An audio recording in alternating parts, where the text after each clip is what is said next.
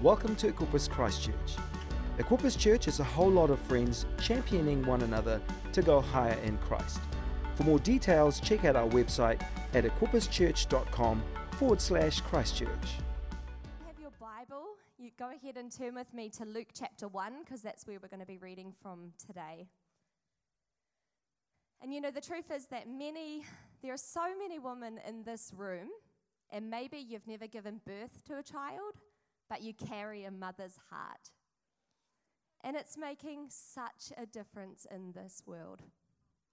You know, I'm thankful for the women of this community, whether you birth the next generation, whether you adopt or train or employ or mentor or love, whether they're in your home or outside of your home. You are making such a difference in this city, and you're changing this city because of the love that God's placed in your heart. And we're so thankful to you. Come on, can we put our hands together for all the mums in this house? We love you, and we're blessed to have you as part of our church. And so today, being Mother's Day, I want to talk from the idea of who are we raising? And as we're in this series, Our House, God's House, one of the hallmarks of a healthy home is that it raises children. So this Mother's Day, let's talk about how we raise children. Today, if you don't currently have children in your home, this message is still for you. Because firstly, we're all involved in raising children. If you don't have children in your home, then please step up into mentoring and getting alongside some children. And secondly, when I talk about raising children, while it's applicable to like the literal sense of actual children, it's also really applicable to discipleship in our Christian faith. You know, Paul uses age as a metaphor for growing in our Christian faith. So I believe this can be applied for all of us, either practically raising children or coming alongside. We're going to read today in Luke chapter 1, verses 13 to 17. It says this: "But the angel reassured him, saying, 'Don't be afraid, Zechariah. God is showing grace to you.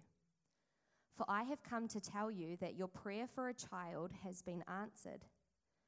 Your wife Elizabeth will bear you a son, and you are to name him John. His birth will bring you much joy and gladness. Many will rejoice because of him. He will be one of the great ones in the sight of God. He will drink no wine or strong drink, but he will be filled with the Holy Spirit, even while still in his mother's womb. And he will persuade many in Israel to convert and turn back to the Lord their God. He will go before the Lord as a forerunner with the same power and anointing as Elijah the prophet. He will be instrumental in turning the hearts of the fathers and tenderness back to their children, and the hearts of the disobedient back to the wisdom of their righteous fathers. And he will prepare a united people who are ready for the Lord's appearing.'" Will you just bow your heads with me and we'll pray? Lord, I thank you so much for today. I thank you for Mother's Day. I thank you that we can celebrate in this community the women who have raised us and who have shaped us and have spoken life over us. And Lord, I pray that your word would speak life into our spirits. God, that you would open up our eyes and that you would open up our hearts. In Jesus' name, amen. How many of you know that much of life is spent preparing? So much of our day-to-day is spent preparing. You know, we wake up in the morning and we're preparing for work. We get to work and we're preparing for that meeting. We're preparing for that proposal. We're preparing for that test. And then we get home and we're preparing for dinner. And then we're preparing for the next day. And I don't know about you, but I'm a person that likes to be prepared. Is anyone else with me? Does anyone else like to be prepared? Yeah. If I'm going to preach a sermon, I like to prepare well and know my notes. Don't hold me to that today, church. No. If I'm going to sing a song, I like to know the lyrics. If I'm going to go somewhere, then I like to be prepared for what I'm going to, and I like to get there early. But can I tell you that since becoming a mum to Oliver and Harriet, my life preparation has been tested. Traveling with kids now looks different, right, parents? I remember the days of just having to pack my own suitcase, multiple outfits, my makeup, my hair straightener, and then I'd just chuck a few things into Jono's suitcase too. Oh, but traveling with kids. When we moved to Christchurch, I flew down with the kids from Wellington, and we met Jono down here. And, I had Harriet in the front pack, and I had Ollie on like a kid lead attached to my hand, and then I had Ollie's backpack and Harriet's front nappy bag, and I had my purse, and I had the tickets, and I had 2 checked bags. It's just so different with kids. And now today, every single day, when I'm just trying to do the most mundane task, going to the supermarket, I get out of my car about 6 times before I can finally leave because, I've forgotten a jacket or some snacks. Kids are teaching me a new level of preparation. And as we look at the life of John the Baptist in the book of Luke that we were just reading, we read that even before his life began, it was prophesied that his life mission would be to prepare the way for Jesus. The life of John was destined to be one that would prepare the way for the Messiah. And just a little backstory, John the Baptist, he was part of the family of Jesus. He and Jesus, they were cousins. And in fact, his mother Elizabeth, she was pregnant with him at the same time that Mary, the mother of Jesus, was pregnant with the Messiah.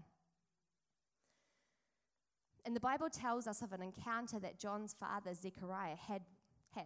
Zechariah was a priest, and he served God in the temple, and Zechariah is in the temple, and all of a sudden the angel of the Lord, Gabriel, the same angel that appeared to Mary to let her know that she was carrying the Messiah, it appeared to Zechariah.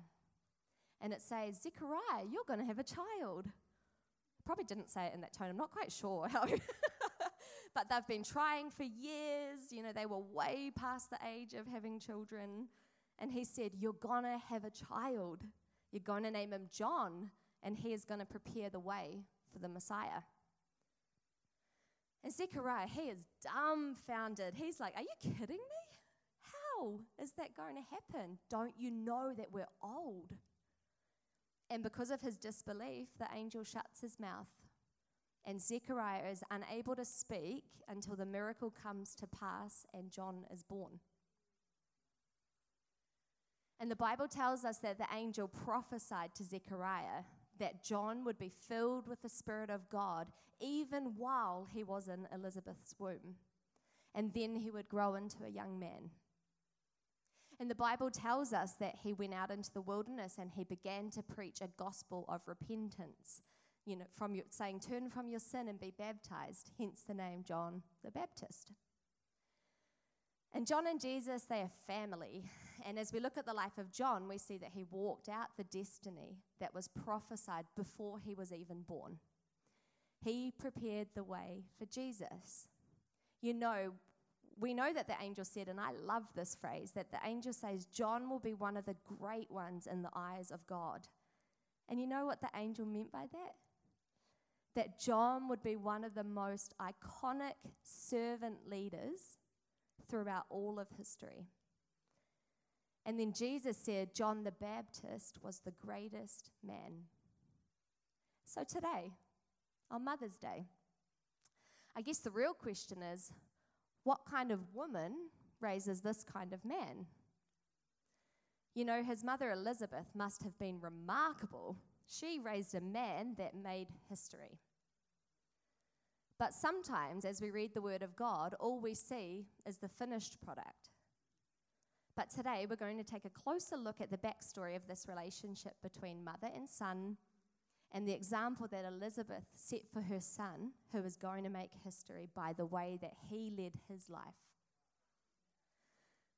See, as we examine Elizabeth and her son John, the first thing that we must understand is, before the miraculous birth, there was miraculous faith. Elizabeth and Zechariah were way past their childbearing years.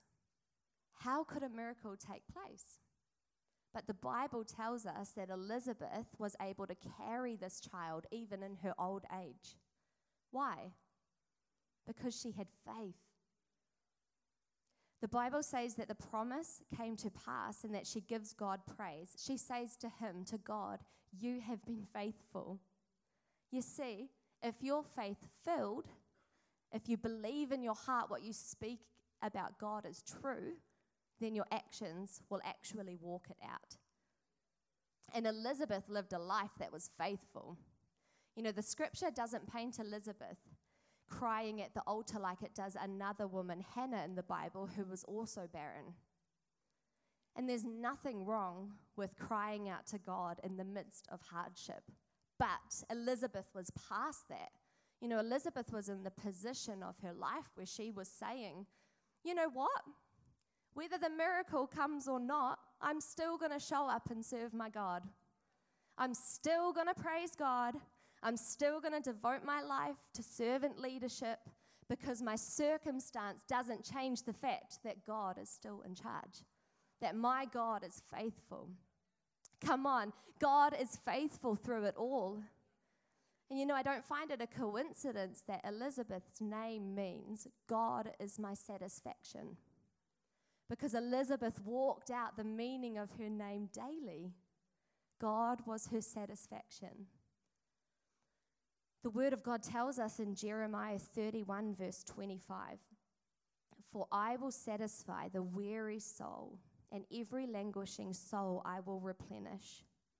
Today, if you're seeking satisfaction and fulfillment, even in a season of lows and in a season of need, God will fulfill his promise. He will satisfy your soul. You know, God has proven himself faithful to me time and time again over my life, whether that was in relationships, in work, in having kids. Sometimes it didn't look how I thought it would look. And maybe it didn't happen when I wanted it to happen. And you know, there's also been times when what I wanted to happen didn't. But throughout the Bible, we can look at stories over and over of men and women who found their satisfaction in God. And God can satisfy your soul. And you see, miraculous faith is this, that even though I don't see my miracle coming to pass, I still trust that God is working. Miraculous faith says that even though I don't hear the voice of God, I know he's working. You know, come on, miraculous faith says that God, I know it's not the end because you are faithful. And you know what? Whether the promise comes to pass or not, we come to a place where we say, God, you satisfy me. You are enough for me, and you always will be. Before there was a miraculous birth, there was miraculous faith. Second, as we look at Elizabeth, we see before he was brave, she was brave. Before John went into the wilderness and prophesied of the Savior, his mother was prophesying of the Savior. The Bible tells us the story that the angel Gabriel, months after he appeared to Zechariah, he appears to Mary, telling Mary that she is carrying the Son of God. And the Bible tells us that then Mary goes to Elizabeth's house, just like one of the family members coming over, sitting around the dinner table. But then, as Mary walks into the house and as Elizabeth hears the voice of Mary, the Bible says that she is filled with the Spirit of God and that John leaps within her womb and that the Spirit of God fills her. And the Bible says that she prophesied powerfully, that she stands up bravely, and she declares, "Blessed are you among women, and blessed is the fruit of your womb." And she's not just brave in that moment. Elizabeth, she's brave in declaring that John's name would be John. Because hear me, John wasn't a family name. John was not what John the Baptist was supposed to be called. In fact, the Bible tells us that because Zechariah doubted when the angel of the Lord appeared to him, he wasn't able to speak throughout the entire pregnancy. And some of you women are here and like, that is not so bad. Not me, of course. You know, I love it when Jono talks. My favorite thing. But the Bible tells us that when John is born, everyone around Elizabeth and Zechariah are like, oh, his name is Zechariah. He's going to be called after his daddy. His name is Zechariah. And that boldly and bravely Elizabeth stands up and she says, no, his name is not Zechariah. His name is John. And they go to Zechariah and they say, Zechariah, what is his name? You tell us. And that Zechariah motions and communicates that his name is John. And as soon as he does that, the Bible says that Zechariah regains his speech. You know, it's wise to agree with your wife, men. No. You see, Elizabeth's boldness and bravery brought about her husband's freedom. She wasn't going to allow anyone to put a label on her son. She wasn't going to allow anyone else to declare the true identity over her legacy. She knew who her son was, and she boldly declared the word of God. She said, I know who he is, and she spoke it. And can I tell you today that there are some men and women in this house that you need to stand up and boldly declare who you know your children are called to be. That they are conquerors, that they are not weak, but they are strong in the might of the Lord, that they are not beaten down, but that they are strengthened by the Spirit that lives in them. You know, it's time for us to stand up and bravely declare who our family is going to be and who God has ordained us to become. You know, every night before bed, we pray for our kids and we pray the following over them, that they would live by faith, be known by love, speak hope, and be bold enough to dream impossible dreams. And the amazing thing is now that what started as just us declaring this over Ollie, he now declares the truth over himself every night. You know, our daughter's full name is Harriet Esther Amelia, which has meanings along the lines of ruler, star, defender. For those of you who know Harriet, you know that that's quite a fitting name for her. But for Harriet to be these things, who knows that she's going to need to be brave. But in order for her to be brave, I have to be brave. And I don't have to be perfect, but I have to be brave. And how can I be brave? Well, you and I aren't just called to be brave. We're equipped to be brave by the Holy Spirit that fills us and walks with us and leads us and guides us and propels us forward. You are filled with the power of the Holy Spirit, and he fills you with the bravery to do this.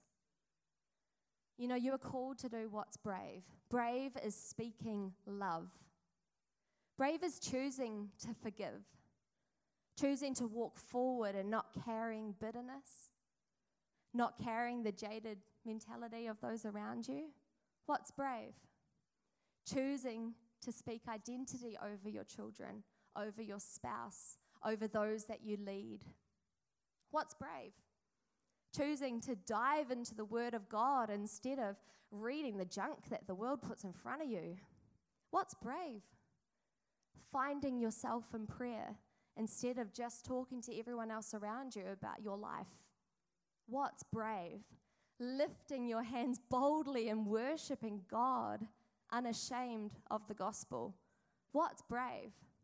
Unleashing the Holy Spirit within you to let a lost and hopeless world know that there is hope, that there is life, that there is freedom in the name of Jesus. You know, what's brave? You are brave. Elizabeth was brave before John was ever brave.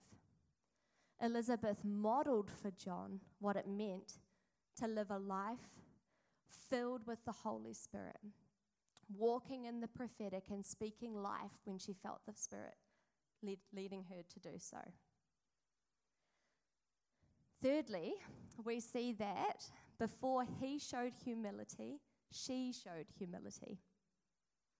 Elizabeth, after boldly and bravely prophesying over Mary, then exclaims, "Why am I so favored that the mother of the Lord should come to me?" She was humbled to be a part of God's story.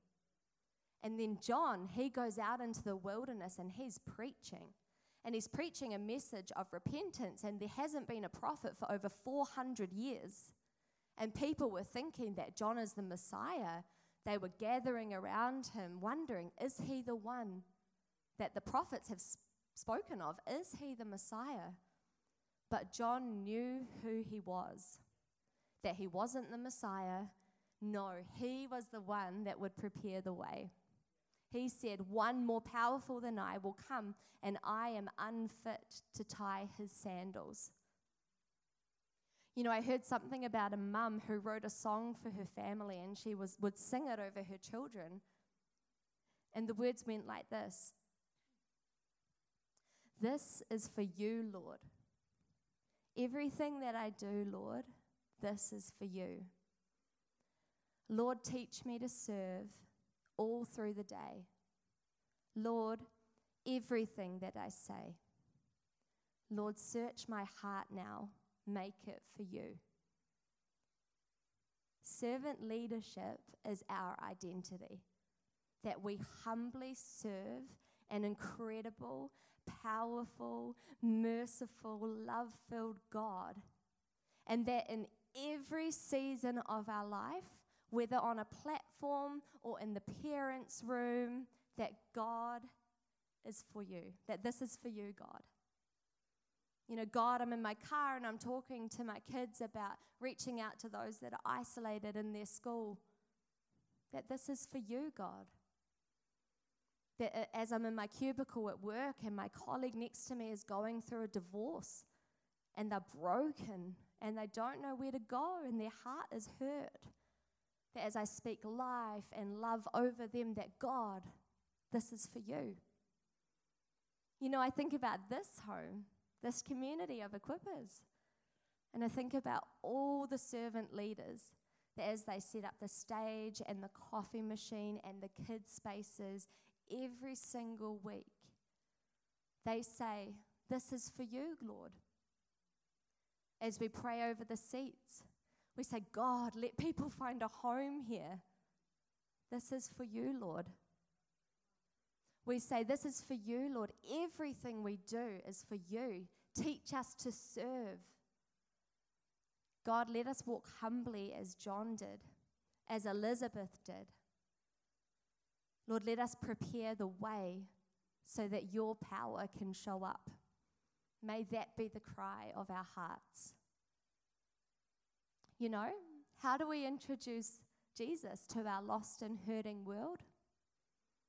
I believe it's through our bravery and our humility, that we would be brave to serve and humble as we lead, but that we would also be humble as we serve and brave as we lead. We need you to walk out both. You know, and hear me, the humility and the bravery, it starts within our hearts. The outer working is only a reflection of what's going on in our hearts. And lastly today, and I'll just invite the band back up, as we examine the relationship between Elizabeth and John, we have to realize that before he recognized Jesus, she recognized Jesus. Before John ever said, "Behold the Lamb of God," Elizabeth said to Mary, "Behold the mother of the Son of God." We see this beautiful parallel throughout the scriptures between John and Jesus and Elizabeth's relationship with Mary. It was prophetic that they were speaking to the destiny and the identity within them. And Elizabeth, before John ever stood in the wilderness and said, "Behold the Lamb of God," she realized who Jesus was, and she spoke boldly and prophetically to it. Because how do you be a prophet? You be prophetic. How do you teach your son to be brave? You be brave. How do you teach your son to walk in his purpose? You walk in your own purpose, and then you show him how to walk into his. Our children do what they see us do. Do you want your child or the person that you're mentoring today to live the life that you're living? You see, John the Baptist, he grew up with Jesus. Think about it for a minute. You know, they were cousins, they were family. John had grown up with Jesus. They had been kids together. They had been teenagers together. That's a weird thought, eh? Imagine, anyway. But the truth is that John was very familiar with Jesus. But then a moment came. And John is out in the wilderness preaching the gospel of repentance, and he's saying, be baptized.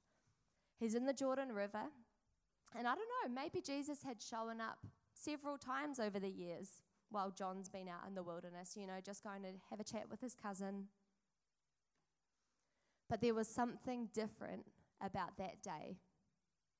Jesus shows up and he walks to the Jordan River, and maybe he dips his toe in there. But then he just keeps on walking. And all of a sudden, John locks eyes with Jesus. And he's no longer looking at his cousin, but he's looking at the Savior of the world, the Messiah. And John declares, "Behold, the Lamb of God who takes away the sins of the world." It says in a moment that he saw who Jesus had been all along, and he realized, you're not just my cousin. You're not just my family. You're my Savior. You're my King. You're my Lord. You're the one that's been prophesied about. You're the one that I've been speaking about. It's you. And I finally realized who you are. But before John realized who Jesus was, Elizabeth realized who Jesus was. And can I ask you today, have you realized who Jesus truly is? Have you realized that when he gave his life on the cross 2,000 years ago, he wasn't just dying for a nameless people scattered throughout the world, but that he loves every single one of us, that he came for you. He knows who you are, and he loves you. The question is, do you know who he is? Because he's waiting to encounter you with his love. Thanks for listening to this podcast. Check out our website at equipperschurch.com/Christchurch.